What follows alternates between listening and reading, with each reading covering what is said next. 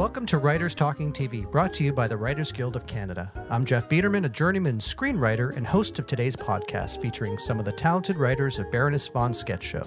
With 100% of its episodes written by women and starring Carolyn Taylor, Meredith McNeil, Aurora Brown, and Jennifer Whalen, who are also co-exec producers, this fast-paced and irreverent single-camera comedy series has spent the past 3 seasons on CBC, garnering fans and critical accolades. Jennifer Whalen is the showrunner of the upcoming 4th season of Baroness Vaughn's sketch show. Monica Heisey and Jen Goodhue have been part of the writer's room since the first season. The trio collectively has years of experience writing some of the best comedy Canada has ever produced. My conversation with Jennifer, Monica, and Jen is followed by an audience Q&A. I hope you enjoy it. Our snappy banter will sound even snappier if you play this on double speed. Trust me.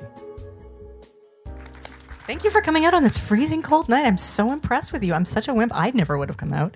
So kudos to you. I almost didn't come out. I got here ridiculously early because it was so cold. I'm like, that can't be cool. I'm just going inside.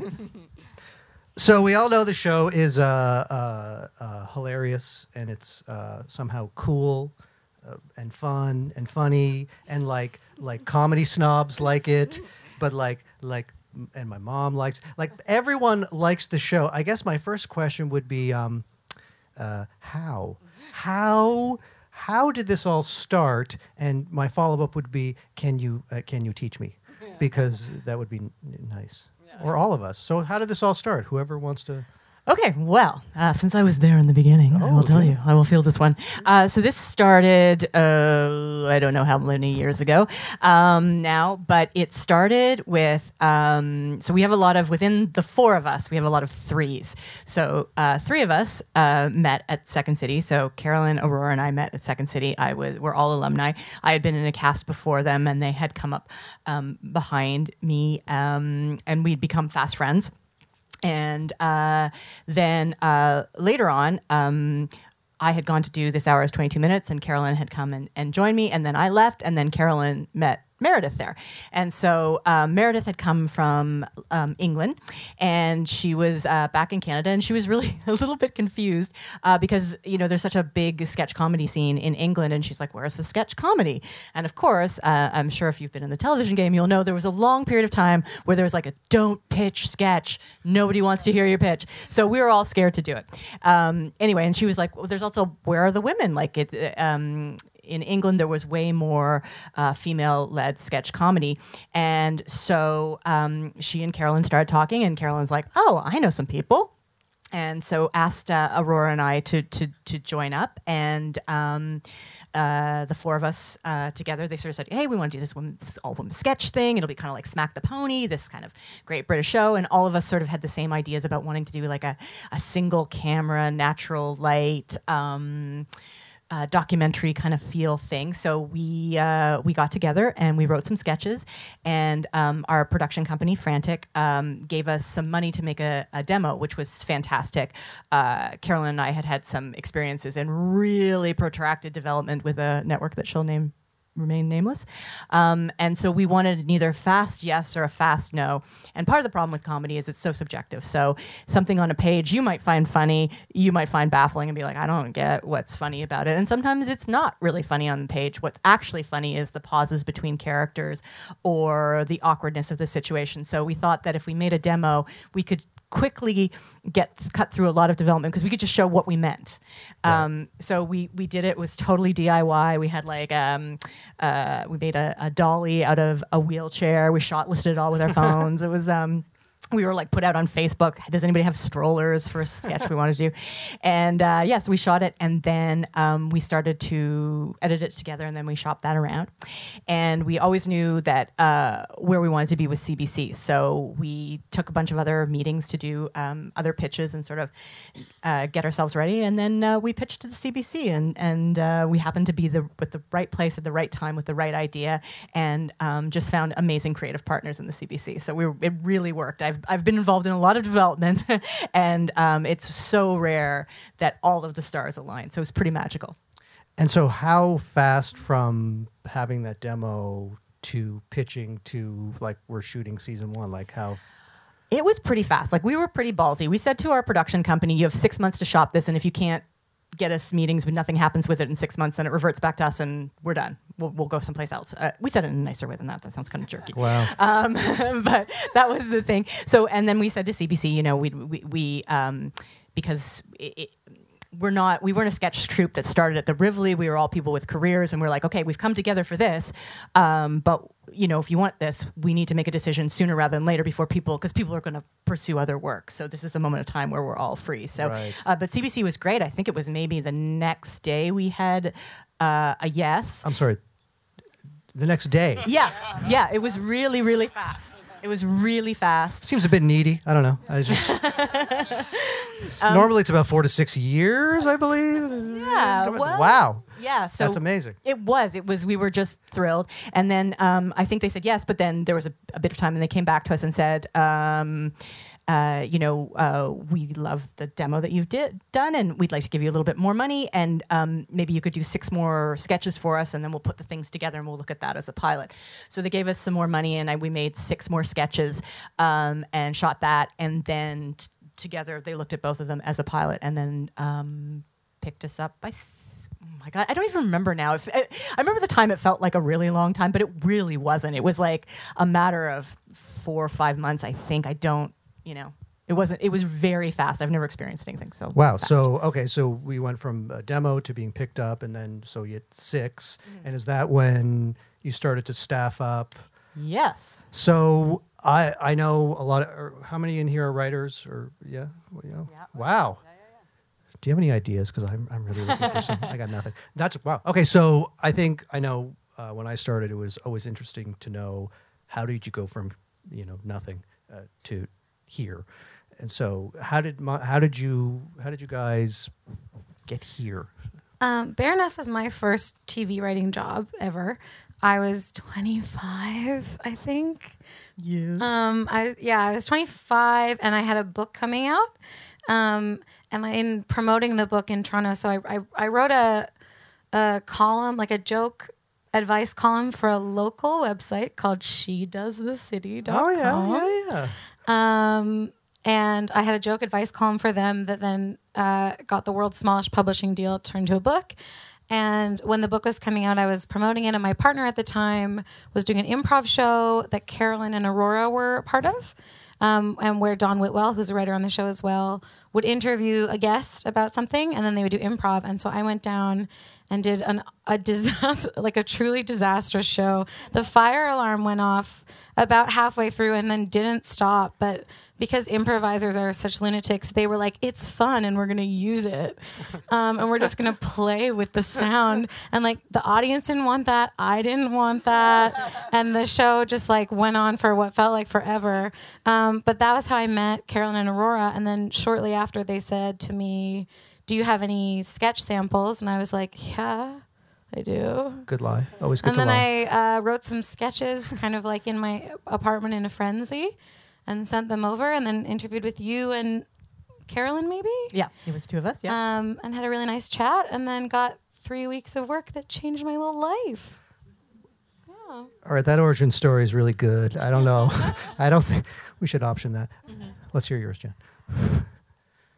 Mid-June, I was born. Hot night. No, I won't go back that far. But I am going to go back a little bit because I met one of my first gigs in Toronto was actually with Jen Whalen. Oh, yes. For the Bay.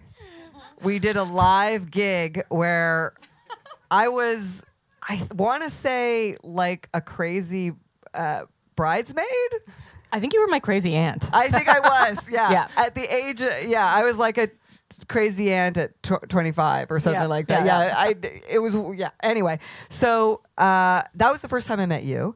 And then I did Second City. And actually the cast that I was with was Aurora and Carolyn. We did a bunch of shows together.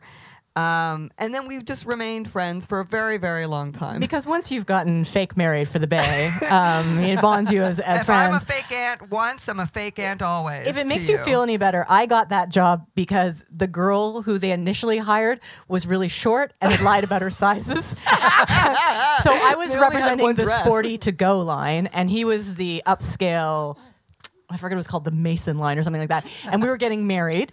She lied about her sizes and she was really short and he's like 6'7" or something. right. So they were like, what size are you? And Scott I said, Yaffe. They said, I said my size and they're like, This was a live event in the Bay? in the Bay. And you know, it was and you know in who's the Bay. actually Like a play?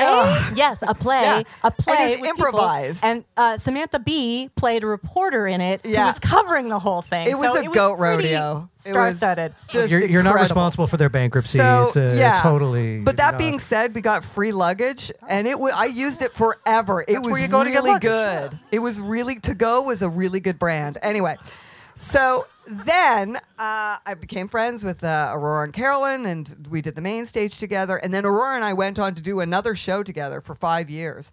And then, work dried up for a very long time. And I at one point I went to 22 Minutes, and that's where I met Meredith. She was there the same year that I was there, and so now I know everybody. And then you asked me to come in to do the show. I think you asked for samples, and I think I wrote a bunch of sketches, and then I was so excited to do something because I guess maybe I had a lot to say and I was angry about a lot of stuff, and it was mostly me bitching about stuff.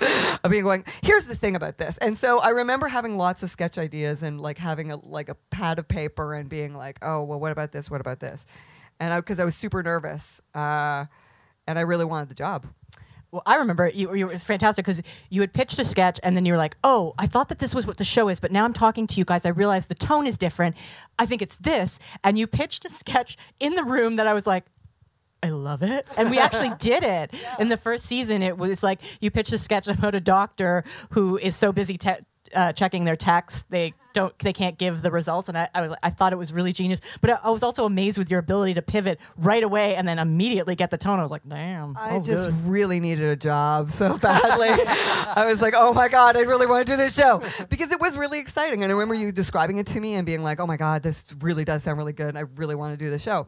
And then you hired me. Yeah, I'm thrilled. I had no idea what I was walking into at all. I was like, happy to be here. What's happening? No, I remember your package was so good and so smart and funny. But I think all I did the first season was be like, how old do I look to you? Do I seem really old? I feel like we all asked you that. There was a brief period where we were talking about having like a structural thing with some like behind the scenes footage. And we were talking about a sketch of everyone just being like, how old is old to you? What do you think old is? Yeah. But I learned so much about having a body that first season. Mm-hmm. A lot of body talk. Yeah. And okay, so I know, and so how? I mean, I know your background, but for the people out there who might not, how did you get to? I fell into it. I wanted to be a serious actor, and I went to High School of the Arts, and then I went to York University, and I really hated it, and I dropped out. And I needed to do something with myself, so I started taking some Second City courses, and I was like, oh my God, this is it. I felt like I found my cheers, like I found my people. This is where everybody knows my name. I found like a community in a sense of, I always felt like an oddball, and I was like, oh, no, I think these are where I'm supposed to be. So I did Second City, and then through that, there's sort of two streams. People sort of go performance, or they go writer, or they do writer-performer. And at the time, I really wanted to be a writer. And so I doubled down on that. And then what happened was I had been in a cast as I was leaving. Gavin Crawford was starting, and we became friendly, and we were having a conversation backstage about television. And this is before Will and Grace. Anyway, and I said, I've never seen a show about a friendship between a gay man and a straight woman, and I think that would be something that would be fun to do. And he was like, I want to do that, but it's like the gay man is the lead and the straight woman is the sidekick. I'm like, oh, very well. Anyway, so we had this fun conversation. Cut to about a year later, he got some time from Second City. They had this time on the Comedy Network, and he was going to do a special, and so he called me at like 6 o'clock, I think, on a Friday or something, I want to say, and he said, can you write some sketches for me? I need them by midnight. We'd like 6 of them. And I was like, oh my God. Okay. So I wrote 6 sketches. They all made the show. And it was just astonishing, really, because they were very long. And then the show got picked up and became a show, and he asked me to write on it. So that's how I became a television writer. And I'll be honest with you, I had no idea that I just thought TV spontaneously generated before that. I didn't know. Doesn't it spontaneous?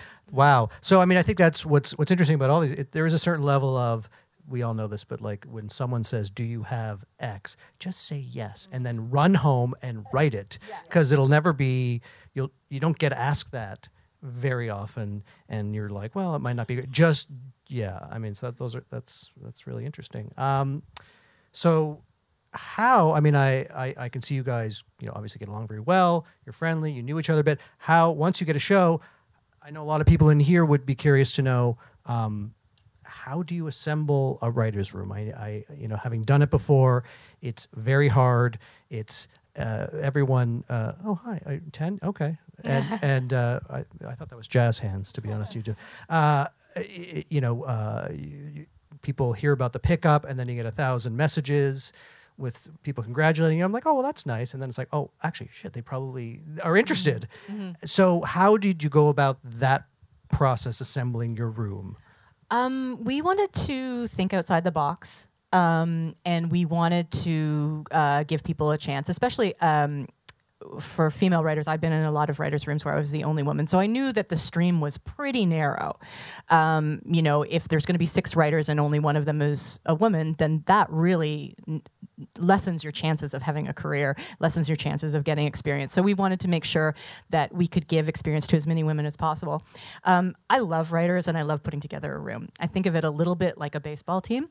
You need your heavy hitters here who are going to give you, every week they're going to give you, 3-4 sketches that are great and you can use. 10 that are not. 10 No, but I mean, you both have a really high rate of things that are like usable out of the gate, that it's like great. We have some material to make you feel comfortable. And then it's great. We hire story editors too to come in and do punch up. I like to, some people are just really great at structure. Some people are really great at jokes. Some people are not the strongest sketch writers, but they have really good ideas, or they're interesting, or they help make the room feel like a party. So it's a bit like organizing a dinner party where you try and have people that know each other if they're new, so they can be a little comfortable. You try and spell off people's strengths, people who maybe have worked together before and they have some chemistry, and then you try and shake it up a little bit too. And then we tried to have we had novelists and playwrights, and we had PhD in feminist theory, and just a bunch of different people that were sort of non-traditional as well as the classic writers, to just try and make it as interesting and have as many points of view as we could. Wow. So what was it like to be in that room? Was it intimidating? Was it? No, I didn't find it intimidating at all. I loved it because I'm like, oh my God, you're so smart. Make me smart. Like, it was nice because it's like you just know that you have blind spots and things that you're not good at, and then when in that room, it's so collaborative. Like, right. Everybody is helping everybody, and there's no feeling like, if I put my sketch forward, I gotta make sure your sketch is not put forward. Right. Like, there's far more of a feeling of like, I'm gonna make your sketch good and you're gonna make my sketch good, and nobody in the show after the sketch is done says, and that was written by, like, it feels so collaborative, right? I think also because we'd worked at 22 Minutes, which is a different thing. It's a weekly show, and it's like you churn things out, and there's no time for rewrites. Right. So we do rewrite, and we'll be like, hey, you know what? The first half of this is amazing. We just need a better blow, or this is a really interesting idea, but maybe we need to look at it from a different angle. So we try not to throw anything out.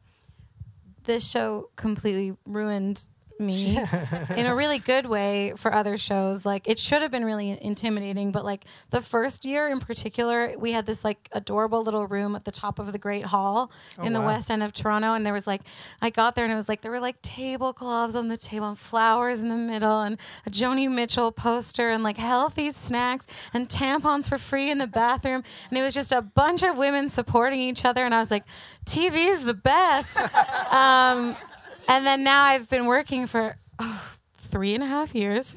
And so I've had chances to experience other rooms where I am the only woman in the room, or I'm one of a few women in the room, or there are no tampons in the bathroom. And,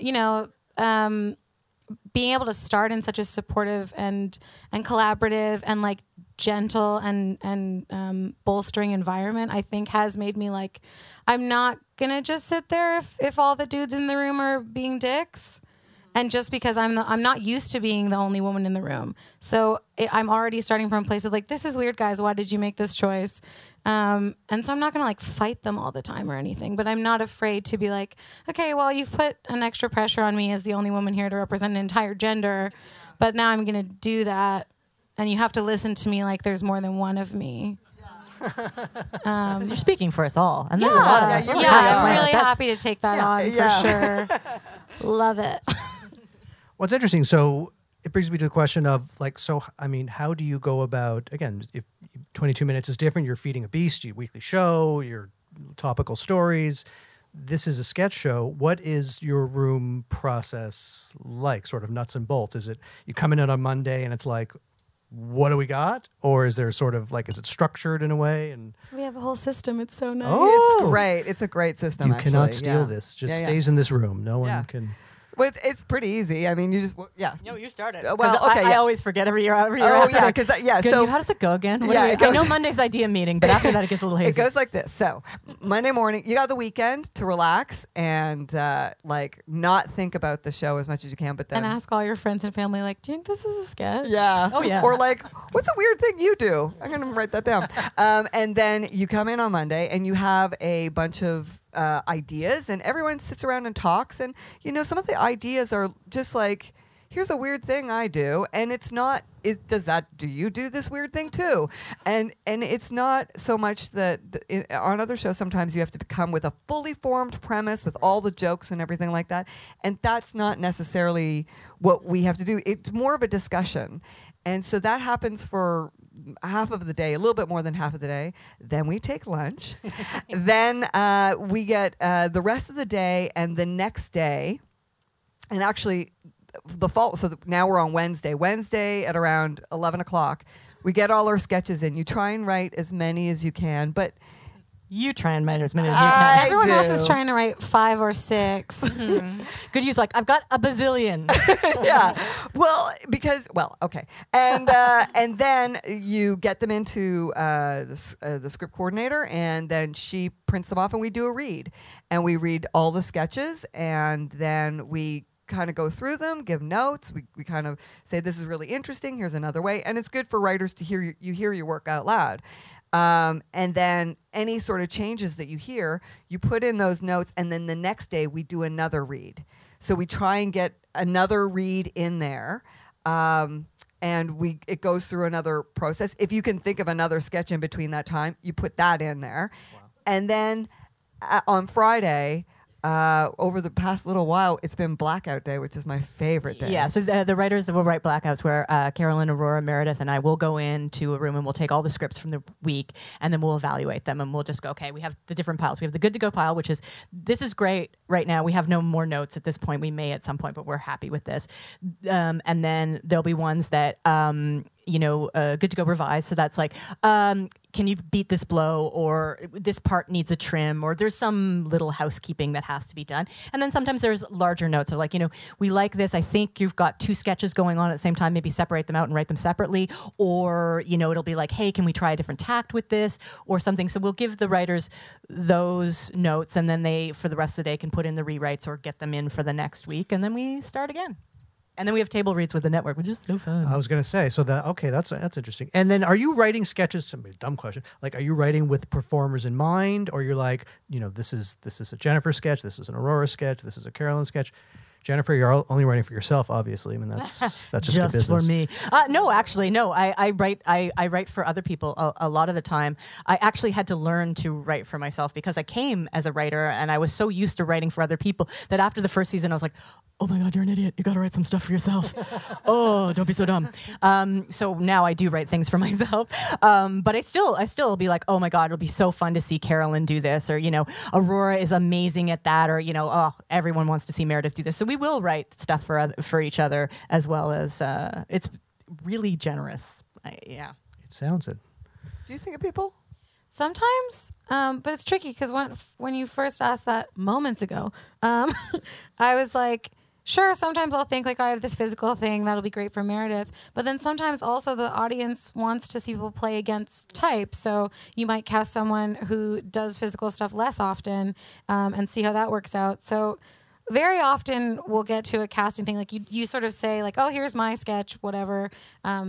You play, and then we have run out of women's names in the casting department, so the names are getting nuts. They're crazy names. You'll be like, all now. right, you're playing Nurla, whatever. They're just, And like sometimes it's just a matter of being like, who's sitting near you? You're this, you're this, you're this, you're this. Yeah. And once in a while you have someone in mind. Or sometimes you've worked, like if we work on something together, probably Jen will take the major role from that sketch. But yeah, it's really generous. I used to do it more in season 1 and 2. Like I used to have, because we were still shaping the show.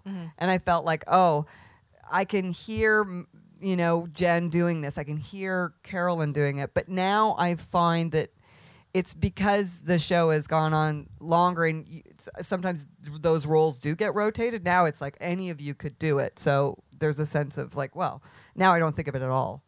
And are you thematically, I mean, again, I've seen all the episodes and I'm slow, so might not notice the themes in each episode. But are you like, okay, we have X number of sketches for this show, next one. Or you're like, actually, this sketch would be better in episode 6. Or are you doing it episodically? Like, no, we do it for this week and then we move on. Nope.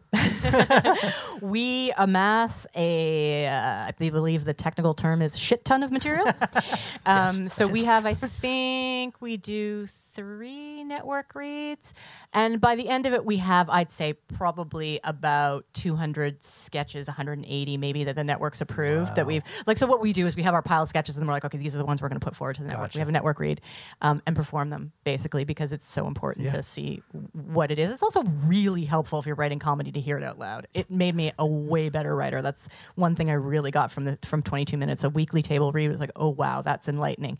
Especially too because things on the page, it's way different than actually hearing an actor say it, and you're like, oh, that was a clever joke, but it's impossible to say. It's great to read.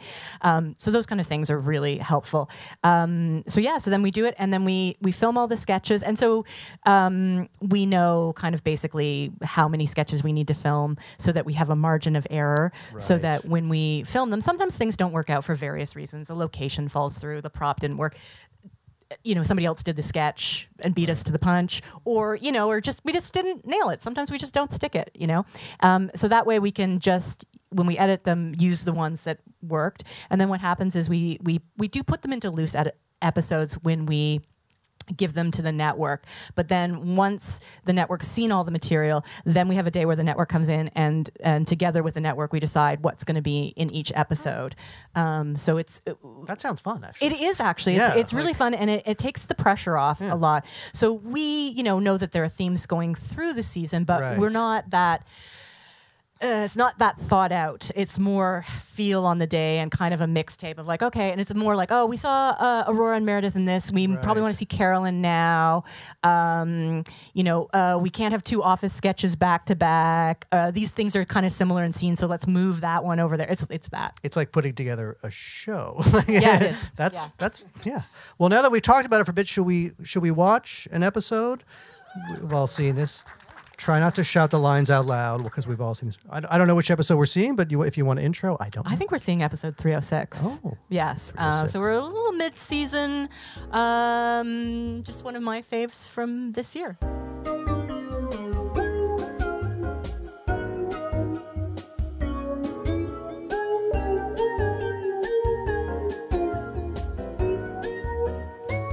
It's really weird hearing it without the bumpers. I have to say, because when we send the episodes to the network, we always put the bumpers where the commercial breaks. So I've never seen it all the way through before in that way. Thank you.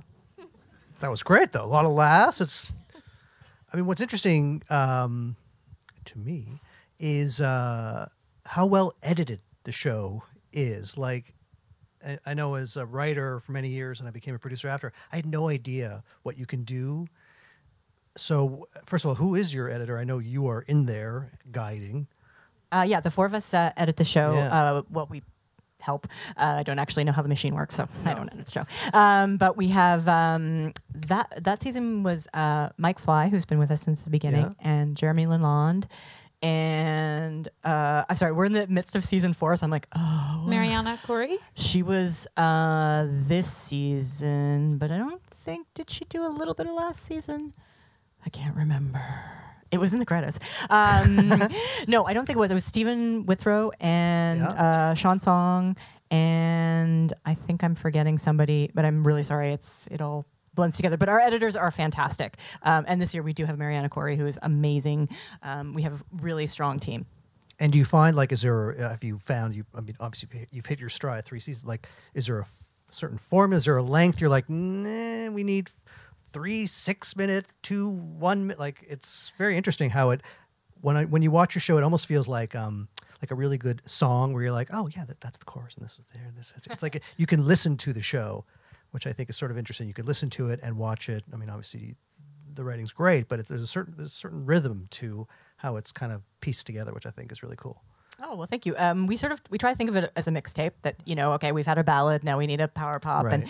And we do have, we've taken from, because 3 of the 4 of us have Second City training, and at Second City there's something called a blackout. And blackouts are really short sketches in between the longer scenes that generally you try to end with they sort of should have a big laugh, and they're called blackouts because usually the lights snap down and you go to black. So we have those shorter ones. Those are the 1 minute ones and under.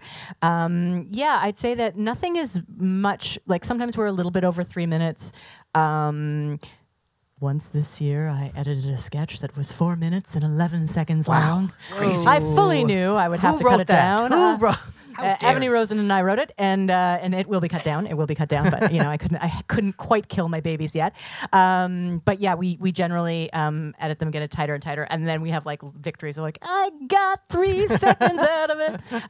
So we try and get rid of as much filler as possible, and just also to like nobody has attention span anymore. No. You like, especially with comedy, and especially because so much of our stuff is watched online. Yes. If it's not interesting, it's just like there's a million things. So we try and really get in and get out, and to also just privilege. If we've got a really good joke, make the really good joke and walk away. You don't need we don't need a lot of stuff in front of it or behind it if it's really just one killer joke. That's interesting. And so, I mean, are there sketches? I mean, obviously, these are very popular. Are there ones that people come up to you guys and are like, which are obviously the cottage? You must be tired of people shouting cottage at you. It could be Country House, maybe a sequel. I don't know. But is there a sketch that people come up to you or like, did you write, or what is the most popular sketch? People come up to me and they're like, oh my God, did you write that one? And I'm like, no. They never say the one that I wrote. I'll be like, this is the one I wrote. And they're like, oh, I don't know that one. But I think the one that gets talked about the most, I think, is the Jim. I think, to me, like that was the one that kind of busted out the first one. And that was Monica, right? Yeah. And yeah, I don't know. People have their favorites. It depends from season to season what, right? And actually, it will happen that we will get recognized. They'll be like, "Oh my God, I love your show!"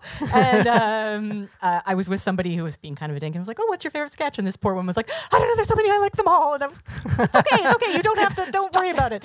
But I mean, there are so many that we definitely have ones. Like I could tell you the ones that have gone viral, but right. I think everybody's got their own favorite, and some people just like really like ones that are not, the most popular. The one with Aurora, it's called ID Blackout, where she chugs the wine. People love that one. They they love Psych Up Salad, where Meredith is trying to eat a salad that's too healthy for her.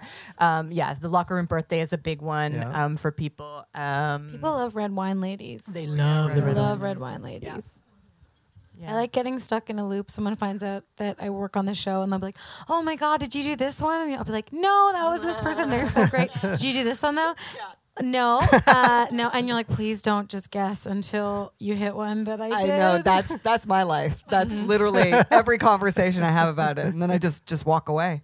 But it's just nice that people have heard of it. I feel like I've on so many shows. People are like, what do you do? And you're like, oh, I'm working on this show right now. And they're like, yeah. Okay. Yeah. Sure. Like, has it changed? Like, when did you guys know that you had a hit? Like, when did it feel like, shit, this is something and this is happening and let's not fuck this up? Well, I think I would say that when we started filming the demo, I knew we had something special. Like, I knew we just had chemistry. I just knew it was different. I could just feel it. I could feel it. But I think the real watershed moment was when Locker Room Birthday came out and we released it online digitally. And we were very nervous about it because, we're women in our 40s and nobody's a supermodel. And so we thought we were going to get trolled hard. And so we were like preparing for really hateful comments on the internet. But that wasn't what happened. And we released it on a Friday and it was summertime. And I happened to be going up to the cottage. As we were driving on the drive, I would like check in. I'm like, oh my God, it's 200,000. And then, driving, like, just check, see where it is. I was like, oh my God, it's doubled. It's at 400,000. I can't believe this. And so I remember by the time we got to the cottage, it was at 700,000. And it's like, that was like a 3-hour drive. And then it became a thing. My husband and my brothers, you'd be down with the dog. Like, someone would be like, I'm just gonna go back up to the cottage for a minute. And they would go and check, and they're like, it's 850, 950, it's $1 million. And so that was like, we couldn't believe it. It was so exciting. That's awesome. Yeah. I had that also because, like, again, I did 3 weeks on the show and I'd never worked in TV before and I'd never seen anything that I made get filmed. Even, like, I'd never filmed sketches with my friends or anything. So, like, first that they released it and then that it looked like, I was like, oh my God, it looks so good. Like, it looks so good, yeah. And then to watch the numbers go up, I was like, oh, I work in TV. Mm-hmm. Did you get a chance to, like, during production, are you guys on set? How does that work? Do some writers on set, some not? Or you guys have 4 showrunners, so there's a lot of people. So how do you guys divide the duties in terms of production? Are you taking your writer staff? Is everyone on set while you're shooting? Many of our writers appear in the show, and Jen has been in the show many times. And Monica, you had a little guest star role. Huge waitress bit. Yeah. Season 3, look out. Season 3. So a lot of our writers are on the show. No, we don't have any writers on set because the 4 of us do write it, and we improvise a lot. So any rewriting we kind of do on the fly. But we do a lot of rewrites before we go to film. And because we've had table reads, we've read them, we hear them, and then we rehearse them. So we're really familiar with them by the time that happens. And it still does happen that all of a sudden you're like, oh, I know what the end of the scene is. Right. So that's how we do that. And then what we have, we've moved into a model now where what we do is each of us gets a quarter of the sketches. So generally things that you've written or things that you star in. And you follow those through all the way through. So you make all the creative decisions, you talk to props and wardrobe, you cast it, you see it through the editing suite, and then we put it all together in one show because it is a phenomenal amount of work. It's a lot of material. So that way everybody gets to develop their creative skills. Right. They get to see everything through, get into the editing suite, which is very rare for writers. And this year we took a turn at directing as well. So now we're like full service, but it's great because it really gives you a lot of experience, and it also makes you such a better writer to follow it all the way through and see, especially in editing, because you realize, even though you think show don't tell, you often get into editing and go, we don't need that because you can just, that look says the thing that we needed to say. So that part's really great. That it's very, very true. Something no one ever tells you as a writer. It's like, I want to write my stuff and then hide, and then the actors will make. But you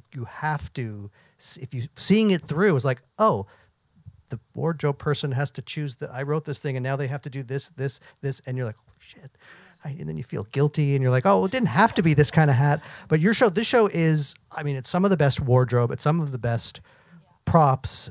It's like, first, who are these people? And you don't want to say because then they won't be available. But they're unbelievable. They're mad geniuses. My favorite text I got all year long was from props. We were doing a sketch where I have to do some bong hits, and I got a text saying, "So pot's legal now. We could use oregano, but it doesn't film very well. Can I buy some pot so that the pot in the thing is actually practical?" And I was like, yes, you can.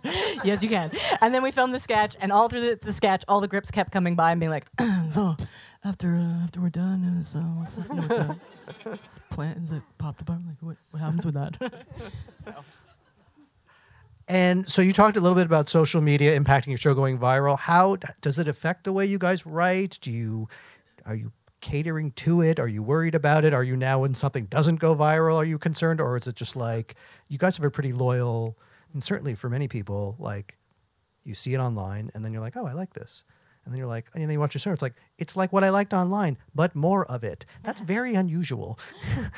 So are you like, do you have a separate department? Like, how does that work do you have junior writers who are churning out material? Like, is that something? No? No, I mean, I think you guys should answer this one too. I never think about it. I just write what I think is funny and then we'll see. Sometimes, I mean, generally we know our audience and we kind of know women and drinking is going to be popular. Yeah. I can't write any more sketches about how it's not that fun to eat vegetables, even though people really like them, because it's not that fun to eat vegetables. I don't think we didn't start out thinking about the online. I think really the reason that they do so well online probably is just that it's so easy to share little parts of the show, right? There's so many shows that people love that they don't have an easy clip. They can be like, here, this is why I love this show. But those are they also, like you said, are the component pieces of the show itself. So it's not like we're making them for online. They just happen to fit really well. Right. Yeah.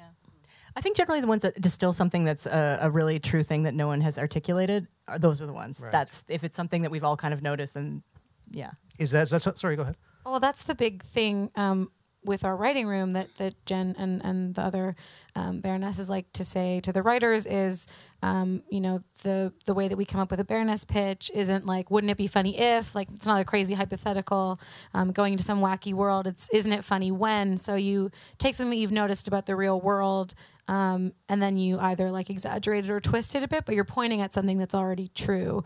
And people love to share stuff that they relate to online, right? People share like BuzzFeed quizzes and like things that remind them of the 90s, their childhoods, whatever. 90s, not everyone's childhood, I know.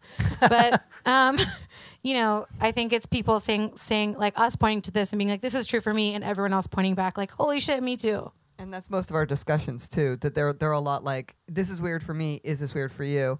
And we get kind of like, if it's happened to at least 4 women in the room, there is a consensus. And it is the hardest thing about writing because you're in this world and sometimes you can't see the thing because you're so used to this thing that we're all living our lives and we're just going along. And so pointing out the thing that you do every day that's different sometimes can be tricky. But it is the thing that I think most people say when they come up and I hear them talking about the show. The first thing they say, that's me, or that's so true. And that's, I think, what's so rewarding about the show,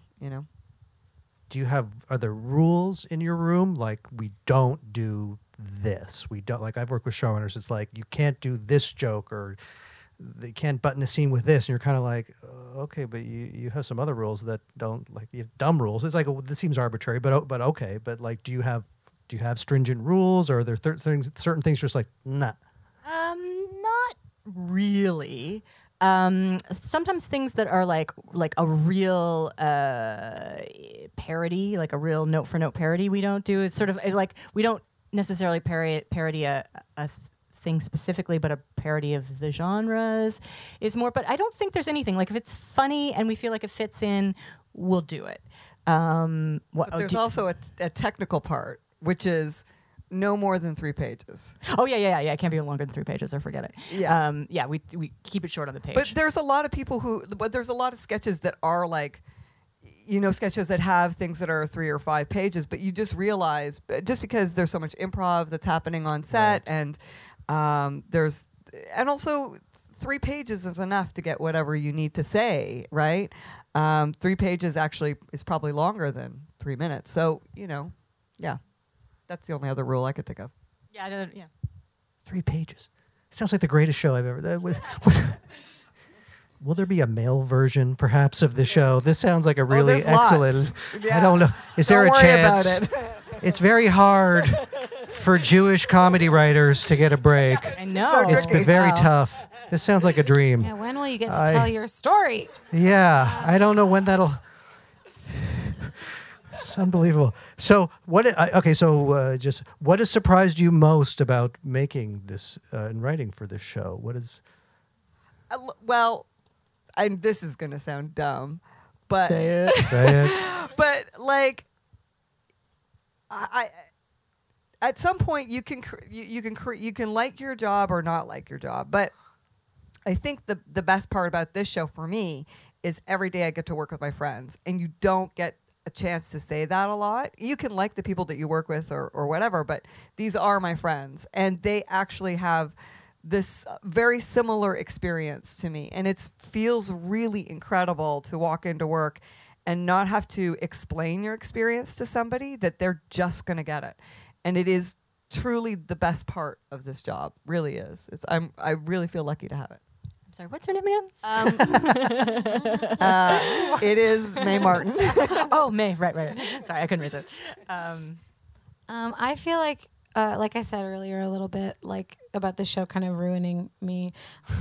I was kidding. I meant the opposite. What I learned really early with the show, and then, I mean, maybe didn't even realize that I was learning it until I had these other experiences, is that I think, like, there's no need for your workplace to be an inhumane or ungenerous or unkind place to be. And that I think having a humane and generous and careful and caring workplace makes for good comedy. You don't have to be competing with your coworkers, and you don't have to be nervous to book a doctor's appointment if you need to go to the doctor. Right. You can go to the dentist, come to work 30 minutes late, and then have your coworkers support you with the edits that you need to make. Right. And I think the show is never going to suffer for it. So this idea that comedy has to be this very unpleasant or, like, really tough, like, you really have to put in the time and, like, get beat down a lot. Like, I didn't have to start that way, and I'm really lucky that these women made a workplace where I and a bunch of other young women were able to start and be like, this is actually the standard that we're hoping to work at. And that's been a massive gift. That's amazing. That sounds. I'm glad we really tried Yeah. hard. We really tried hard. We wanted to like take, because we're doing this later. We wanted to take the lessons that we'd learned and the experiences that we'd had and try and make the best room that we could. I've been in some fabulous rooms, and here, everybody has been in a room where they're like, ooh, this is not a happy family. So yeah, we really try and in the room and when we're on set as well, and just as much as we can for the whole experience, make it a good experience, because television's hard enough as it is. It doesn't have to be miserable. Yeah, and you make a concerted effort. Like, that's We do. the thing. It's like you have to decide that this is the kind of room that I want to work in and inspire other people to do. And that is something that I've carried on to other rooms that I've worked in. I've insisted, like, this feeling of collaboration and being heard and having your voice come out, and it doesn't have to be unpleasant, right? Yeah. As Monica says, it doesn't have to be that way. Only women showrunners let you go to the doctor. I Oh, don't is that true? understand. Really? Yes. I mean, maybe. It's true. Yeah. It'd be she's so scared to ask for, like, it's ridiculous. I So understand. it's not right. No. No. We got free healthcare. We got to use it. I don't Yeah, know. right? Yeah. So talk about some of the obviously talented staff here. Let's talk about some of the other writers you have in your people that we should be looking out for. I know there's probably might be some executives out here. Brag about your team. Who are some other people who we are going to be trying to get this jobs makes me from in the next? nervous because Well, I don't want my team don't- to get poached. It's taken a long time I know. to get them together. We have lots of fabulous people. We have Zoe Whittle, who is a novelist. She wrote an amazing book called The Best Kind of People. You should really check it out if you haven't. It's great. I would say we have Becky Johnson this year, who is a fabulous Second City alumni. She's great. Ebony Rosen, she's also a fabulous comedy writer. She just delights my soul. She's so funny, and she just is kind of a joy to be around. Who else do we have? Lots of people. We have Dawn Whitwell, who's an amazing stand-up. We have May Martin. She lives in England right now, and she comes in and joins us. She has a Netflix special right now, and I think she's got a TV show coming out. She does, coming out on Channel 4 really soon. Yeah, so she's a big deal in the UK. Wow. Yeah. Jump in if I know there's lots of people that I'm... We've got Nilu Handa, who Yes. you've probably seen on a million shows, but she also writes. Did Ify come back? Ify Chiwetelu? No, maybe lost we to were radio? chasing Ify like she's the Beatles, but she has a radio show in Winnipeg, and she's like, no, I'm in Winnipeg. So Gotta stay in she's Winnipeg, as they say. Also, a couple improvisers that don't. Jan Caruana, Yep. so great. There is Joanne O'Sullivan. I thought she was really great to work with, and Lisa Brooke. She's a wonderful, wonderful writer, and I love those three ladies as well. It's so nice to see like the different ways that writers come into the room and the different avenues of professional friendships and working friendships. Like your sister-in-law, Paloma Nunez, who happens to be a very talented comedian and writer in her own way, came in for a bit, and she was great. It's really cool to feel like it's a real community affair. Yeah, and we try to do a lot with like having a bunch of different story editors in. So we'll give people a chance for a week and just like come in, we'll see what you do, and some of those people, it's like, oh my god, okay, and then we keep going with them. But we try and have as many different voices as we can. But also too, I mean, if you've been in a room for a while, you're like, okay, what's the outside world? What's happening? So it's really nice to have fresh people come in who are excited and who have seen sunshine and birds and things. Help me, I have no ideas. Let's write together. Allison Hogg. Oh my God, Allison Hogg. Heidi Brander. Yeah. A bunch of talented men as well. Oh, yes, yeah. we A had couple men up Adam in here. Christie. Yeah. Chris Locke. Siddiqui. Chris Siddiqui. Yeah. And so, I mean, I'm sure there are some people out here, like if you wanted to, I know this isn't, I don't want to open up a thing, I can't work, but if you wanted to pitch for your show, do you read stuff? I know how that's very, very hard. It's very challenging. You're very busy. And then you get a lot of scripts and then you don't want to hurt people's feelings. But are you reading stuff? Are you getting submissions? Is it possible for writers to submit packages? Is that something you're... We I know do get a Canadians lot are so of polite about that. They don't like to bother. It's like we do get submissions. I would say we right now we're not particularly looking for writers, but but we keep the submissions open. I believe you can submit at any time, and we will amass them and keep them going. But I would say in general, if you're interested in writing for the show, that watching the show is great. Keep your things short, under three pages or less, and especially keep in mind, I'd say that we are women in our 40s. So if your package of sketches is about the trials of dating in your 20s. As funny as that could be, it's not really going to work for us. We need material. Like, remember that we are going to perform the material, so we need material that we're not going to be able to play teenagers. We don't want to play teenagers, and we try and in our casting cast the real people that we as much as we can.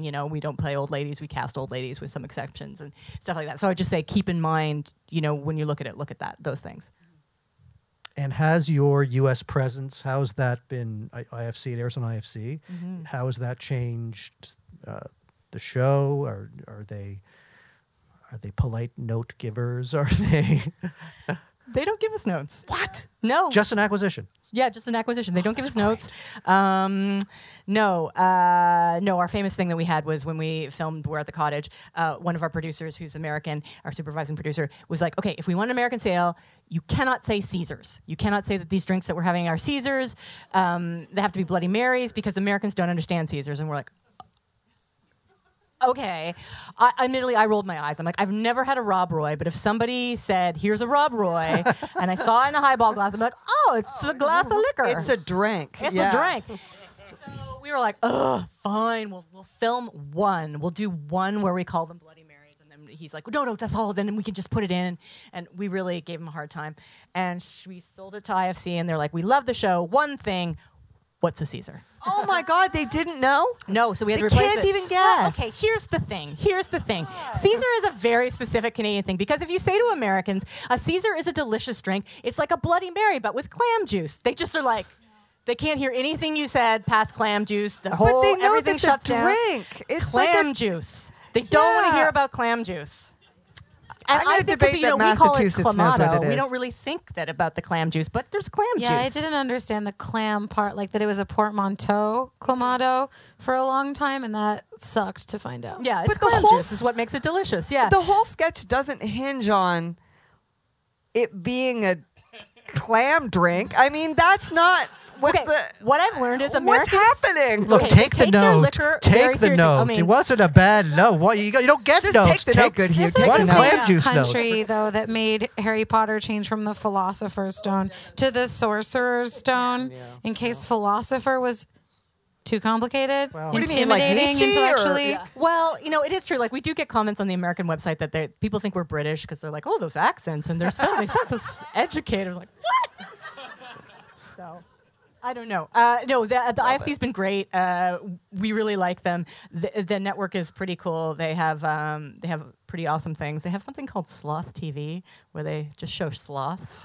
What? It's a total stoner channel. Oh my God, let's They get have it something here. called 420 programming, which is at 4:20 a.m. and they play amazing stuff. And anyway, it's great. Yeah. Oh, you gotta get it. Okay, and so you said you finished filming season 4. You're editing. You've emerged from the darkness to okay. And so when season 4 is airing? Fall of this year. Oh wow. Okay. Yeah. And what? Anything new and exciting? You just want to? Why don't you just act out a few sketches? Yeah. But that'll be really great. Yeah, we have 10 new episodes coming out. It's really exciting. There's lots of exciting stuff. You will see Monica. You will see Jen. Oh wait a minute. No, that was season 3. Oh, thank you. I appreciate that. I'm sorry. This is the problem is because for us, it's like an endless news cycle. Like it never stops. Right. So I'm like, what was what season? Which is why I can't remember who edited what or who's in the room currently. Yes. But yeah, lots of exciting stuff. There's some more genre pieces. We did some big stuff. It's a really beautiful look. We have a big transportation thing. There's trains, buses, subways happening. We go to the cottage again, but this time in the winter. Billy and Donnie are back. The detectives that Roar and I play, Daisel and Hardcrack, are back. Did the egg thing that me and Allison Hogg wrote get in? This is just me asking. No, but you've traumatized me, and now I feel really, really guilty about eating a boiled egg. I'm like, is this okay? Blame it on the network. It was a note. Yeah, from, Is the IFC. screaming at the 2 people on the subway get in? No, well, we're still in the process of editing, so no, I don't think Not so, because yet, you know what? Sometimes yeah. when we shoot things, Yeah. it's like, I don't like the angle that was shot at. Okay, It doesn't. fair enough. It was one of these things. It's a really sad thing. So we did this sketch, which with me and Paloma, my sister-in-law, where we're just women yelling at each other on the subway, and I love the friends Yeah. yelling. Oh, I Friends love yelling, that. right? I love that one Yeah. too. But you know what? And when we did it, so we're in a subway that's closed, and it's a set, so no one can leave. And the extras are after every take. They were laughing. So I was like, "Oh man, we got it. This is lightning in a bottle." And I saw the edit scene. I'm like, "Oh my god, we don't got it."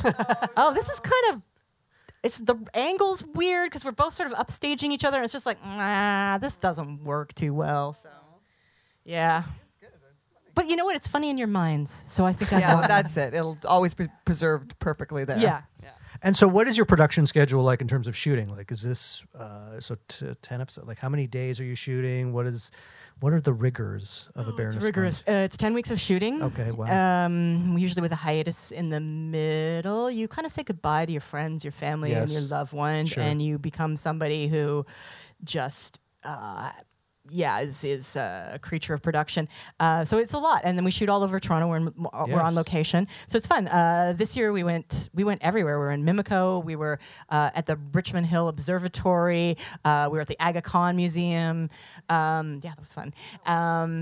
Where else were we? We were a bunch of places. Anyway, we pretty much we could do a tour of the city of places that we've filmed now, I think. Maybe they will one day, like with the Sex and the City tour. Oh my God! God. So I'm like, and You this know- is where I can't wait to host it. It'll be great. That'll be my job. You'll be like at the top of a bus going, and here is where Jen Whalen famously said, Yeah. whatever. A lot of it now would be One. in Mimico, which is pretty dark. I don't know if you've been to, I'm sorry if anyone's from Mimico. There's really lovely houses, which I wish I knew about 10 years ago. But then there's also a strip that's so tough. I saw a woman waiting for a bus. She had no nose. Like tough. Wow, Yeah, tough. that's tough. Tough. Despite and she her wasn't face. the toughest person waiting there. Yeah. Anyway. Yeah. I feel like I could go on, but probably shouldn't. No, later. And I'm sure. Like, are there other touring? This seems like it would lend itself to a live show. Kind of. Is that something that? We talk about it all the time. Yeah. We would love to do it. We would love to tour. The production cycle right now Right. does not allow for it, and we'd want it to be good. And to do Yes. that, we'd have to rehearse it and have some time. But we would love to. So I think at some point we will do that. But I just don't know when exactly.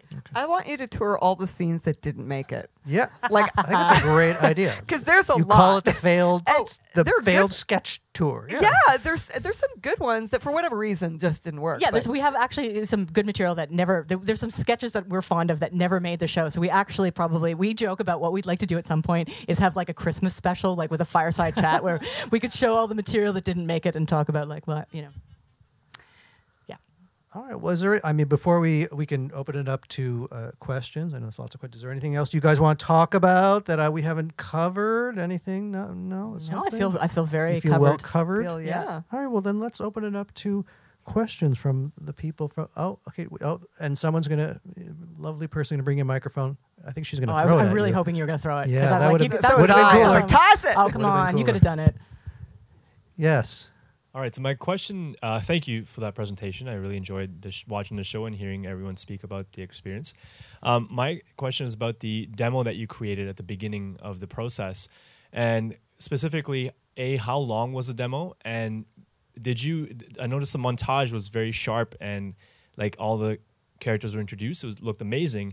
Did you include any bit of that in the demo itself? And like how long was the demo basically?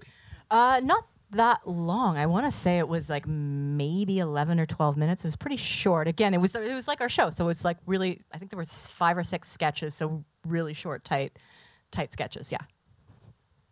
And we had the Red Wine Ladies was in the second demo we did. So a lot of the things that we still do were in the first one. Did you have to reshoot some of the stuff you shot in the demo for we clearance? We did. Well, because it was like obviously the technical standards weren't Right, up to. right, You couldn't air the demo because it's not. But yeah, we reshot some of the things, and some of the things worked really well, and some of the things that worked really well in the demo, just again, we failed. There was this sketch about taking selfies, that's selflessies, so you have to take a selfie, but doing something selfless. Quite high concept, yeah. And it basically, it never made the show because every angle we had of Meredith, you could see her battery pack, so it was just like, oh, you can see her mic, you can't, yeah. So there's just sometimes weird things that happen. They're like, why did nobody notice that? Oh, well, they didn't. Oh, question over there. Oh, wow. Okay. Love it.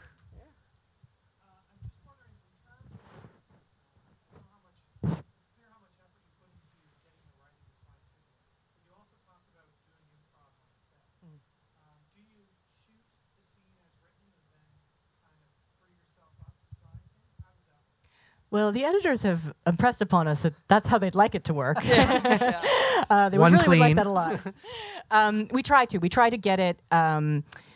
We try to get it as close to the script as we can. Most of the improv actually does usually happen off the top or at the end. So usually it's tight, and it depends on what it is. Some sketches are like word for word what was in the script with no improv, just because the script is so tight and it has a rhythm. And then other ones are way looser, like something like the funeral one that Meredith. That's and all. I That's a did. lot of Yeah. obviously mostly improv. Like, but Meredith is great. Like she knows the bits that she's going to do, and then she strings them together and into this amazing thing. A lot of people's reactions, like in the Funky Socks one. The guy who's like Funky, who happens to be my brother, most of his lines are improvised in that we're just like, that's a great line, let's put it in. So combo of the two. But we've all had we know that we're going to pay for it in editing, so we're careful to make sure. And then we also shoot it in such a way. We try and shoot as much as possible with 2 cameras and cross shoot, so that when we are going to do some improvisation, we can cut back and forth and we're not locked in. Right, because it could be useless if Yes. someone says something hilarious. You're like, Yeah. we only have it from this angle. Yes, which has happened. I Yes. hope you enjoyed it. Yeah. Over on the back, backity back. Could the people asking questions be closer together? That would be very, very helpful. Huddle, if you have. Hi, can you hear me? Yes. Yeah. Great. It seems you make a point of shooting on location, although a lot of the locations do seem generic. Like, for instance, in the driver's license sketch, you could see a strip of the recognizably Toronto street in the background. I'm just wondering if it's a conscious decision to shoot on location and to feature Toronto. Yes, it was. We wanted to, the ethos of the show was to talk about living in a city, modern life in a city, which we hoped would be relatable to anybody in a city, not necessarily Toronto. We didn't want to show, and what we we made a conscious decision. We didn't want to show like postcard Toronto or tourism Toronto. So you won't see the CN Tower. Sometimes you see a streetcar, but we tried to avoid mailboxes, things that are like, classic Toronto. So we try to think of it as more like, what would you see if you're living in this neighborhood? How would you experience it? Now that driver's license one, that's in Memico. And sometimes we get hamstrung by like that kind of a location is hard to find. Yeah. Basically you need an empty building that you can dress. So that's sometimes where things get generic, and because of the location shooting, we have to shoot in blocks. So a lot of the restaurant stuff in that particular season was in Kensington Market.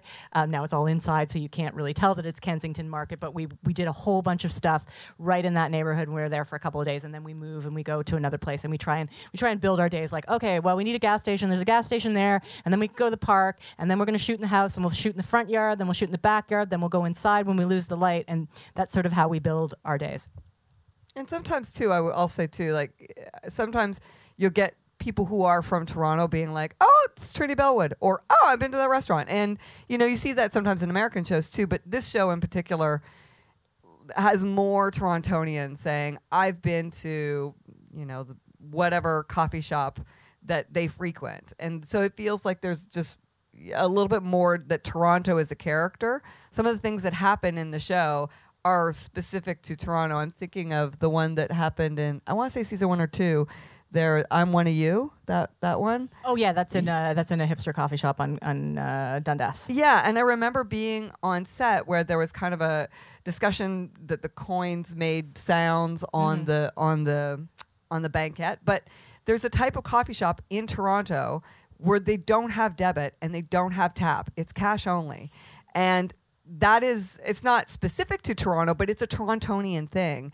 And that's the only thing that would make the sketch work. So in a way, Toronto is a character sometimes. Yeah, it's like when Drake sat on the CN Tower on the album cover. That's right.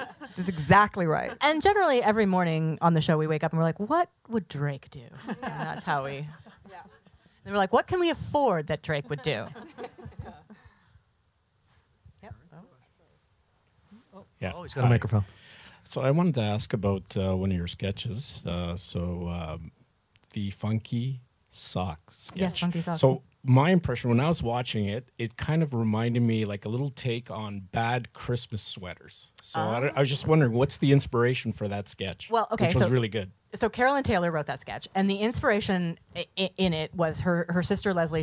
Her sister Leslie's a bit older than she is, and she went to a Christmas party, and everybody had middle-aged funky socks. And then she started to notice how many middle-aged funky socks we wear, and we were all like, "Oh yeah, this is a thing."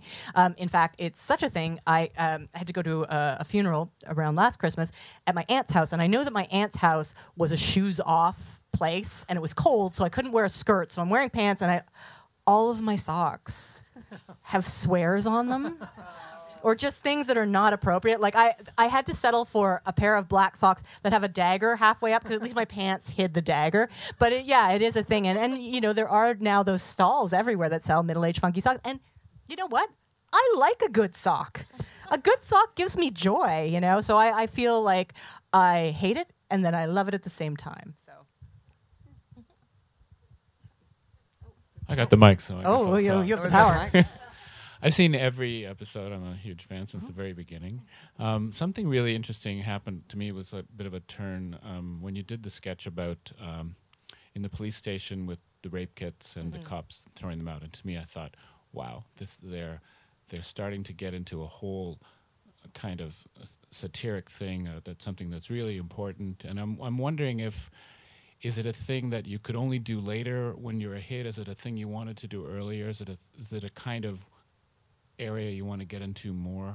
I think it was like a reaction to the times. Like when we were filming, I guess it was season 2, must have been season 2. We were filming about the time that the whole Weinstein thing was breaking. So as we were filming, we became aware that some of the stuff that we were doing, we're like, well, this is not. We had a sketch that we had tried to do that I believe you wrote, Monica, about like the guy who gives inappropriate massages at the office and how to turn that to your advantage, which we thought was, and I still think is a very funny sketch. But then in the light of this, it was all of a sudden it was like, oh, this don't think we can do this anymore. Like the conversation is so deeply changed, and so we became so aware of this like groundswell of things, and then the impetus for that was Robin Doolittle wrote in the Globe and Mail this article about how many rape kits were untested, and everybody is obviously it's shocking, and Meredith McNeil really. She really wanted to write a sketch about that, and she really championed it, and she worked so hard. I have to give her full credit because it took her the entire time of the writing room, and she sort of got a lot of people's eyes on it because she wanted to make sure it was right. And we talked a lot about it and a lot about the end. We filmed a couple of endings because we weren't sure if, and then once we filmed it, then there was a lot of talk about, okay, we'll put the crisis things at the end for people, and, will people be triggered? How will this be received? So it was a risky thing, but we felt that it was important, and we felt it was an important thing to talk about because some stuff like that is so maddening. I think the only way that you can get through it is to joke, and I think sometimes if you make a really great joke about stuff, you get people to think about it more than if you just cite statistics. So definitely, I think it's something that we will continue to do. We're not like. This year this will be our banner thing. It's more like we just are sort of, I think comedy's the best when it's reacting to society. So it's just generally what we feel is, in season 3, there's a lot of stuff about the end of the world because I think we were all like, oh my God. You can really tell what year Trump got elected season-wise in the show. Like, I think about first season is 2015, and we were like, nah, dry shampoo.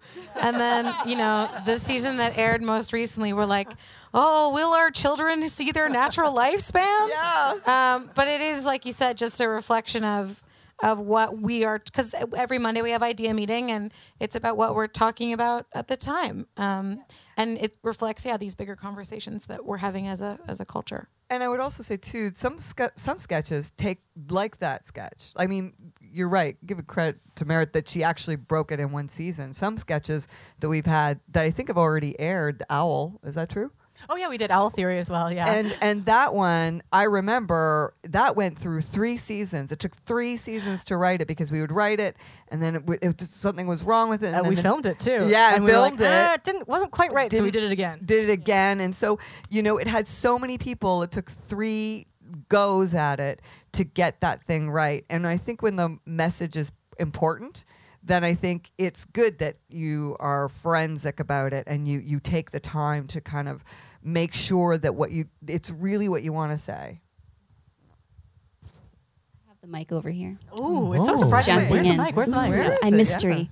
Yeah. I'm an enormous fan of the show, and I just wanted to say I have a question, but first a compliment. That it makes me enormously proud to be a woman working in Canada in comedy, because I think you folks are doing tremendous work, and it's an instant litmus test when you're out for drinks with new friends, and if people go ice, you're like, okay, cool people. So that's the impact that you're having. So thank you. Oh, thank you. And my question is, in your idea meetings, you were talking about asking the question, isn't it weird when? Do you have other springboards that you use to generate ideas? I always go, here's what's making me angry. That is like I usually spend most of the time just complaining about things, but then usually sometimes out of my complaining, because there's so many incredible creative people around, they'll go, oh, that's funny, that's this thing that you do or this thing that you're angry about, this is where I think it could take a turn. Yeah, and sometimes it's just who you sit next to. So in season 3, there is a sketch about a period app that's based on a thing that happened between Jen and I when she was trying to show me the period app on her phone, and she handed it to me in such a way that I was like, am I supposed to insert this inside me? Is that how this thing works? And so then we just wrote it quickly. We were just like, that's really funny. And wrote it quickly. And then there's other things like there's a sketch, I don't know if it'll make the next season, but there's a sketch that we filmed I was talking about overhearing this woman's very personal conversation on the streetcar. It was amazing. She just went through all of this stuff, and then she finished her conversation. She was talking to her therapist. Wow. Yeah. And she's like, I had a lot of breakthroughs, and I feel really good, and I'll see you next Monday. And I was like, so sometimes things like that happen. One of my favorite sketches from season 3, the one with Meredith and Aurora, where they're in the haunted house. And they're going through the thing. That was Meredith had been in England and gone to Madame Tussauds and had that experience with another woman. And so she was telling the story, and Aurora was like, "Oh God, it's real. That experience is real. Yeah. That's what's incredible. That it's like when they say you can't write it, you should write it. Like you should write it word for word. Like that's the real. And when Meredith told that story in the room, I remember being like, I can't. She was just. Oh, anyway, yeah. So there's a lot of stuff, and then, there's a hostage thing that was based on us always picking hair off each other and just like so everything. So those are the springboards. But I would say it's a lot when we're talking about things. What Jen said is true. It's sort of if you are talking about I had this thing and so it goes that happened to me too. So and the thing about that is, and then if people start throwing down, you're like, this is a good area. This is a good area. To be honest with you, I usually come in with a bunch of ideas. I never write any of them. I just listen to the conversation and get 10 way better ideas. Yeah. I feel like a shortcut to a strong POV too is just to write down, I do this anyway, stuff that I really hate and stuff that I really like, because then you're already starting with your point of view. You love that thing, you hate that thing. And sometimes it's just a matter of like some of the funnest and easiest sketches to write are just like, imagine this thing I hate was good and I liked it. Mm-hmm. And then you just write that and that's it. Yeah. That's cool. Who has the mic now? Does anyone have a mic? No more questions. Anyone have a question? Does anyone have? They're all starting their own shows. Well, I saw. Yeah. Oh, no. Okay. No. Oh, you do. Okay. Good. Yeah. It's being recorded. It's being recorded. Okay. Yes, this is for posterity. Yeah. I mean, everybody here is a big fan, so they probably already know the answer. But how did you get the name for your show? Okay, well, that was Carolyn Taylor. I remember she gave me a list of names. She's like, we got to name the show. And we were talking about what can we name and what can we name it. And she said, okay, so I put together a list of things, and there was a bunch of names on the list, and one of them was Baroness von Sketch. And I was like, I don't know why, it's really weird. It makes me laugh. It just made me laugh. And I was like, okay. And Carolyn, she has a deep, serious, weird love of Sound of Music, specifically Baroness von Schrader, who I think you'll find as you age, your opinion about her changes. It's like when I was a kid, I was like, she's a villain. Now I'm like, oh no, I get her. I don't want your 7 children. Thank you very much. I And will also, go take she my had rich a self life somewhere else. She in had my a life, fabulous- and it was like, what the hell? He and threw you her fall in over love with for a nanny. a nanny wearing the drapes. Can you please stop being so cliche? So anyway, so we thought, okay, Baroness von Schrader. And then we sort of looked and researched Baronesses slightly. And so it's the lowest rung of royalty, and you can buy the title. In You've got season enough 1, I money. tried to buy one. Oh, you're sweet. It was $200 though at the time. I didn't have $200. Yeah. So you can buy the title, and then we were just sort of researching baronesses, and oftentimes they were kind of rich, eccentric women who could do what they wanted, and we thought that was a great model for us of just being these crazy women who just followed their bliss. And in my baroness life, I would only wear pajamas and drink champagne, perhaps have a tiger. Were you guys, now I'm just asking a question, were you guys expecting that people would call you the Baronesses, or did you think of Baroness von Sketch as a different entity? Because I love that they call you the Baronesses, but I never would have thought that's where this was going to go. Yeah, that's a good point. I don't remember. I do remember there being some discussion about when we were trying to make the credit sequence that maybe we would be in our street clothes, but we would all be wearing those crazy powdered wigs like baronesses. And so I think at that time, and then when we started, like, I know it's such a weird time now that you're like, oh, so what's your social handle going to be for Twitter? Are you going to be at Baroness or Baroness? And then people started to call us the Baronesses, and it just sort of hit. But I didn't immediately think that either. It just was kind of it evolved. Yes. Do you remember what some of the other names were?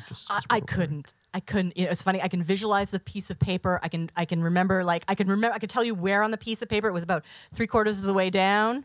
I know it was written in blue ink, but I couldn't tell you what the rest. I got a fun name of the show anecdote for you though, which is that Carolyn Taylor's mom watched a few episodes and then told her that she thought they should rename the show and that they should call it Bitches.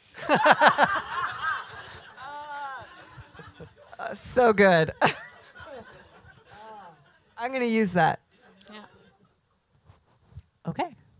So that question was about the visual style and the directing of the show. Okay, so we look at the sketches as that we're making a whole bunch of mini movies. So each one has its own tone and its own look, as much as time allows. So for us, it was really important. In our first season, when we were looking for a director, we looked for a DOP first because that's how important it was to us. And when we were looking for directors, we gravitated to a bunch of them that we really liked the look. They used natural light. It was really liked what they were doing, like the way they framed it. And then we realized they all shared the same DOP. So we hired her. And we loved her. Her name's Catherine Luce, and she's so talented. But she's also like a capital A artist, so she wants to just make films. And so we keep saying every year, we're like, will you please come back and do our show? And she's no. She's off doing her other things. So, and then we also hired in our first season, Alicia Young was our director, and she was not a television director. She came out of commercials, and we also liked her sensibility. It was a little off kilter. We really wanted to go with not the usual suspects. We were very wary of having people who came in and said, "Oh yeah, we know, we're going to do it. Yeah, 3 shots and walk away.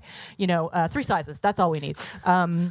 We really wanted people who were into what we were doing and were as passionate about it as we were, and wanted to give new people and have a new look. We really, all of us, I think, had a real strong reaction to the way that comedy is usually presented on TV in Canada, and the sketch shows that had come before us were, mostly 3-camera things that were very overlit. So we really wanted it to be more of a slice of life. Like, we wanted you to feel like you're part of it. That it's like, if it's not you on screen, it's someone you're like, I am that person, I was that person, I know that person, is an ethos that we had in the first season, for sure.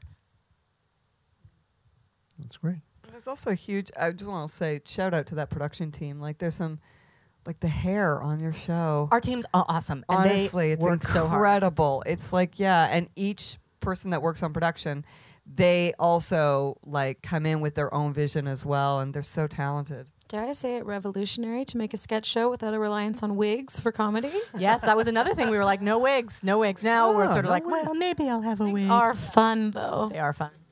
Like having the extension thing that's not a wig, is it? Technically, sure. I guess it. Oh, okay. Wiglet. There's another question I saw here. I just want to ask, when you're writing together, what do you do if you happen to disagree with certain things? Like, we fight it out to the death. We have a ring. It doesn't really happen that often. Sometimes we do have differences of taste, or somebody will be like, "Oh, I love this sketch," and someone's like, I'm not so sure about that one. But we have a lot of respect for each other. So we generally are like, okay, you get the benefit of the doubt, because sometimes, it's hard to tell. But we also, because we do have table reads, you can tell if things aren't working, or if things are not where they need to be. We're generally pretty aligned. I can't really think of ever... I can think of like a couple of sketches that maybe at the first couple of seasons, when we were trying to figure out what it was, that there was more like, oh, not sure if this is the thing or is this the thing. But now I think we have a better idea of how to make it the tone. Also, we're 4 different people who have slightly different tastes, so that's also part of it too. Like, there's sort of, there's like sort of a Carolyn taste, Meredith taste, Aurora taste, my taste, and so it becomes a mix of them. But again, trying to create, a nice place to work. I don't think we haven't had dust ups, and I think because we're not competitive in that way. Like, it's not like, oh, you got the #1 sketch this week, so you're the best writer. And the ranking that can happen in other rooms, it's not the same in terms of the competitiveness and people getting really stuck. And other times too, like, we've had things where, somebody loves a sketch, it doesn't really work, and then they do bring it back the next season. They try it a different way. We have a... Okay, I'll stop. No, I was thinking about... I wrote a sketch in season 1 that we filmed, and it didn't really work. But Aurora was like, I still think about that sketch. And so I tried to write it again, like 2 more times, still couldn't quite crack it. She reimagined it. I don't want to say what it is, because if I give it, I will give away what it is. Is it what I think it is? It is what you think it is. But I'm hoping we filmed it again. We won't tell. Just yeah. Okay, so basically, don't tell anyone. But it was basically based on the idea of that lady, right? I was at a patio and somebody was smoking, and I was like, "Oh God, do I have to be that lady?" And I did. But I was also like, "Why is that a bad thing? I'm helping everybody here." So Aurora reimagined that lady into a superhero. So we filmed it as a thing. I don't know if it will make the show or not, but it was cathartic for me. I brought up that lady the other day. Once you start thinking about that lady, Because you can't when stop you guys thinking were about pitching it in season 1, I was like, ugh. Yeah. Guys, no one wants to be that lady, and now I'm 30, and I'm like, she is me. Yeah. I am her. Sometimes you just have to be that lady. You don't want to be that lady, but Sometimes someone needs to tell their kid on the plane to be quiet. Yeah. That lady has a very big importance. I was on a streetcar and this guy was being like weird and racist and everyone was like, and this lady was like, "No, sir, sit down. Yeah. No one wants to hear your nonsense." I was like, "Thank you, that lady. Thank you, that lady." Oh my God. she's the unsung hero. That She lady is. is not what the city wants. It's what the city deserves. Exactly. She's not sexy. There's an episode, I think it's called There's Just Something About Her. Is that the one? It's so sexually explicit. It's so politically incorrect. Hilarious as hell. But how do you write something like that with the roadblocks? How do you write something like that, giving it to the network to approve? Well, the network we have a great partnership. We haven't really, I've never had an experience like this with a network where they're so on side with us. There's something where I think you started that baby, and that was one where I think that we were it went through a few incarnations, and I was like, no, there's something about it. So I do remember late stage being like, okay, I'm going to try and rewrite, get it to work, and trim and stuff, because we wanted to talk about that. There is that thing that we don't talk about as women's hard, but there is the thing of and I think I think I see it. And I didn't realize the privilege that I had when I was younger. Speaking as working in a writing room, being like the youngest person in the room and, maybe being 25. And, I didn't think I was cute at the time, but I probably was. And the past that I got, from older men who are like, I could get away with being quite cheeky because they didn't take me seriously and I wore a short skirt or whatever. So that power that as you get older, you're like, oh, I don't got that anymore. What are you going to hire? So, and in terms of for writers, especially women, once I hit about 40, I was like, I can't get hired. People don't want to pay my rate. They don't want to pay me for my experience. They'd rather have two 20-year-olds that they can just, they're cute and they can dismiss them. So we want to talk about, you started, but that's what struck me about it, and that's why I really fought for it, because I was like, I want to talk about that. And I just got it in because there's something about me. Yeah, there you go. Yeah. Also, I think a lot of that is another classic case of improv. A lot of the physical stuff in the show in particular gets pushed, I think, to the next level. That maybe at the table read, Meredith's not humping the table. Not usually. So Sometimes. much? Sometimes, not though. so much humping the table at the table read. Depends how our weekend went. Yeah. And then I think we tried to dial down on how it would change for each of us and who we would be in that. That was a fun one. I really enjoyed that. I am curious to know, who are some of your comedic heroes? Who influenced you guys as writers and performers? All right. Oh, well, I gotta say Andrea Martin. I really loved how just so crazy she was. And is still. I love her. And so I was very inspired. I grew up on SCTV, so Catherine O'Hara and her are just incredible.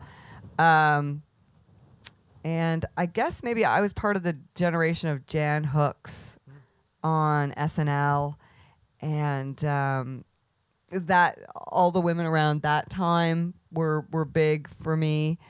I'm trying to think of other people but I think really Andrea Martin was my big one.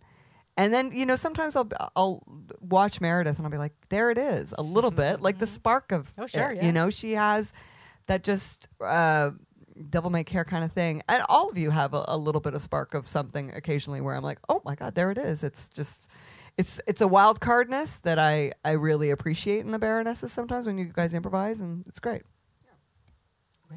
Oh, well, I loved Catherine O'Hara. Like, she's just my spirit animal. Because she's got a show on CBC. Sometimes our paths cross, and I'm just like, don't be weird, don't be weird, don't be weird, don't be weird, and I'm always weird. So one day I'll not be weird. So I loved her. I loved Lily Tomlin. I love Tina Fey and Amy Poehler, and I love Maya Rudolph like so much. I love her so much. She's so incredible. I love a lot of British comedy. I really liked Monty Python. I really like French and Saunders and Smack the Pony. They're great. I love Big Train. That sketch. They have so. If you want to Google something politically incorrect, they have this sketch about an office that they're having a conversation about. Everyone has to stop masturbating in the office, and really funny. So yeah, I love those. Those are just a sampling. Yeah, I'm big on British comedy as well. I feel like I think I didn't think I was going to work in comedy and that I would be like a writer because I don't really go to like a very wacky place very easily. So I love something like Monty Python, which is like based on usually a very like, or they can be kind of highbrow, but they also have this silly thing where they start with a highbrow concept and they make it ridiculous. Taking like the Holy Grail myth and then having a whole like spanking interlude or whatever is very like, that's my zone. I think P.G. Woodhouse is like the funniest writer that ever lived. French and Saunders, like absolutely fabulous. That Mitchell and Webb look. There's some really. We love Key and Peele. I just remember I'm like Dave Chappelle. Oh. Yeah. Sorry, I had to blurt out. No, please. I remember the name. Please help. Well, I'm getting this, and so I either she's having a very good time, or I think that's wrap. Is that okay? I'm maybe not a technical. both. Yeah, maybe both. Well, first of all, thank you. First of all, on behalf of everyone, thank you for making such a great show. Really inspiring. A real pleasure to talk to you guys. Very thoughtful and funny, and can't wait for season 4. And thank you to everyone here for coming out. We really appreciate it. And bug them in the lobby. They'll sign autographs. Don't be Canadian. This is your chance. Ask them questions. I've slipped them like 5 pitch packages. It's 10 p.m., sir. And thank you all very much for coming out. Oh my God! In this freezing weather, you're heroes. You're amazing. Yeah, thank you. Thanks, everyone. Good night. Have a good night. Good night. You've been listening to Writers Talking TV, presented by the Writers Guild of Canada. All the podcasts in this series can be found on the Writers Guild website, wgc.ca, and at iTunes. Thanks to the team at TIFF Bell Lightbox and to our technical producer, Philip Vukovic. I'm Jeff Biederman. Thanks for listening.